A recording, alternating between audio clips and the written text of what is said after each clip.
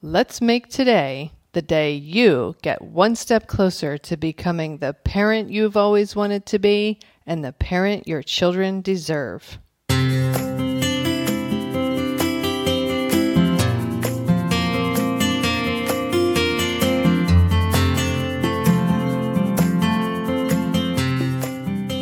Hi, and welcome to Powerful Parenting for Today's Kids.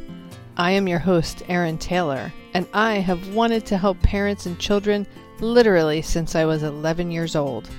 I created this podcast to help you make a stronger, healthier, deeper connection to your child, to understand the inevitable challenges a little better, and learn some new ways to navigate them when they occur. Thank you for spending some time with me. Now let's get this show started. Hello and welcome to episode 42. I got good feedback from some of my listeners about reading my blog post last week. And so I'm going to continue to do that once a week. For those of you who like to listen on the go and may not have a lot of time to sit down and read something on the computer or on your phone, but you can pop in a quick podcast episode and listen while you're running or driving or taking a walk or doing the dishes or whatever it is that you happen to be doing. So I am going to read part 2 of my ongoing discipline series that I published last week. How do you fit in to the art of discipline? Here we go.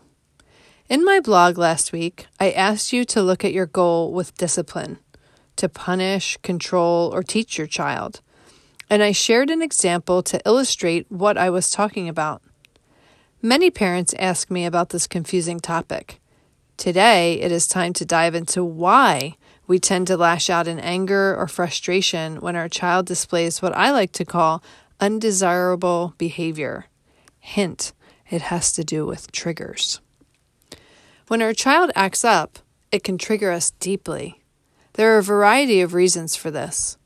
First, it may spark a fear we have. Let's say your child has gotten a bad grade on their test. This may trigger you because it may bring up memories of when you did not do your best in school. Maybe you have regret about how much better you could have done. Or maybe it triggers a fear inside of you.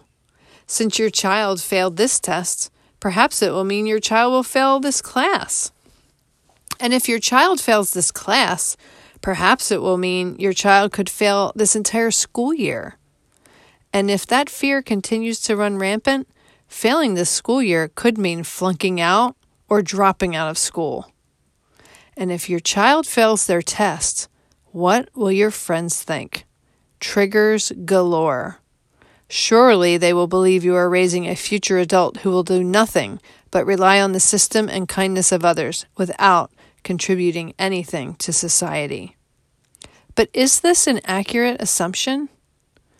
This runaway fear could have you worrying that your child will end up jobless, homeless, and living in your basement forever.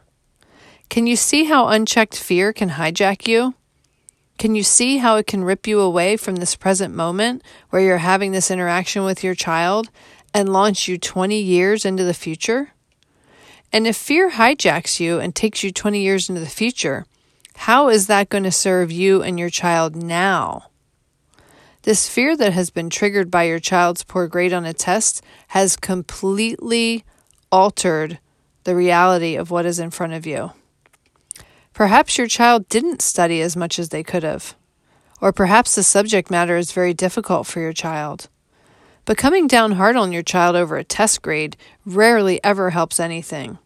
Rather, what usually happens is that it drives a wedge between you and your child. Your overreaction shows your child that they cannot trust you with difficult subjects. As a result, maybe in the future, they won't even come to you.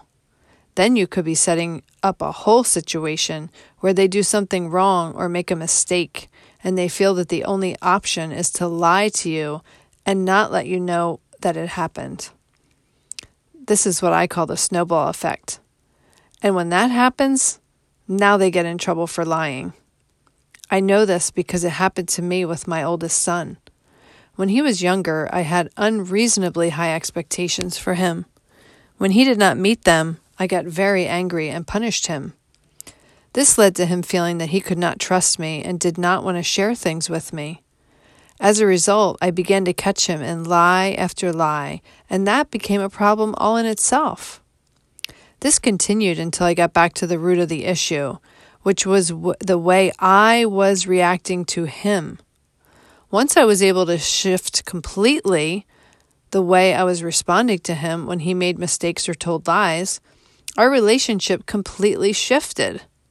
Now, years later, I have a growing teenager who still makes mistakes like they all do, but he's not afraid to tell me when he messes up because now he trusts me to help guide him and help him to make better choices next time. Getting back to our example that I created here, if you go back to the root of the whole situation with the bad grade, it really started with your overreaction to their bad test grade. And depending on the temperament of your child, your overreaction to their test grade could trigger anxiety in them. This could make future tests even more challenging for them. Now they may also fear how you will react if they don't do well. I know this may feel harsh to read or think about, especially if you can see yourself in this example. But it is important to begin to look at these ways that we're using discipline. We want to be able to use it more effectively and in a way that connects us closer to our children. And we want to help guide them to become the best version of themselves. So the second step in using discipline in the most effective way is to look within yourself. I've created a free guide as a download to help you do just that.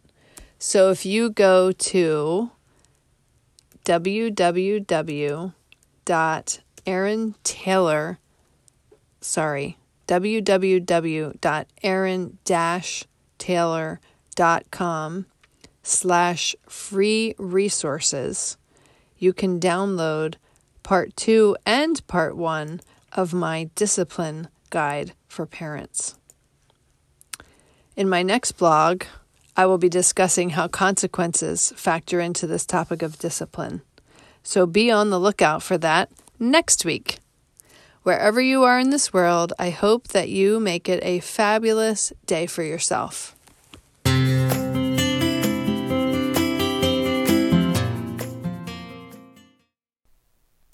That wraps up this episode of Powerful Parenting for Today's Kids. If you know anyone who could benefit from this episode or this podcast in general, please share it with them. Also, I always love hearing feedback from my listeners. I welcome you to send me an email to aaron@aaron-taylor.com if you have any comments or questions that come up for you in an episode. Our children are our future. Parenting them is the most sacred task we will ever be asked to do. It truly does take a village to raise a child. Let's help each other to raise our children to be who it is they are meant to be. If at any point you feel like you need a little extra help and support, reach out to me. I am here to help you.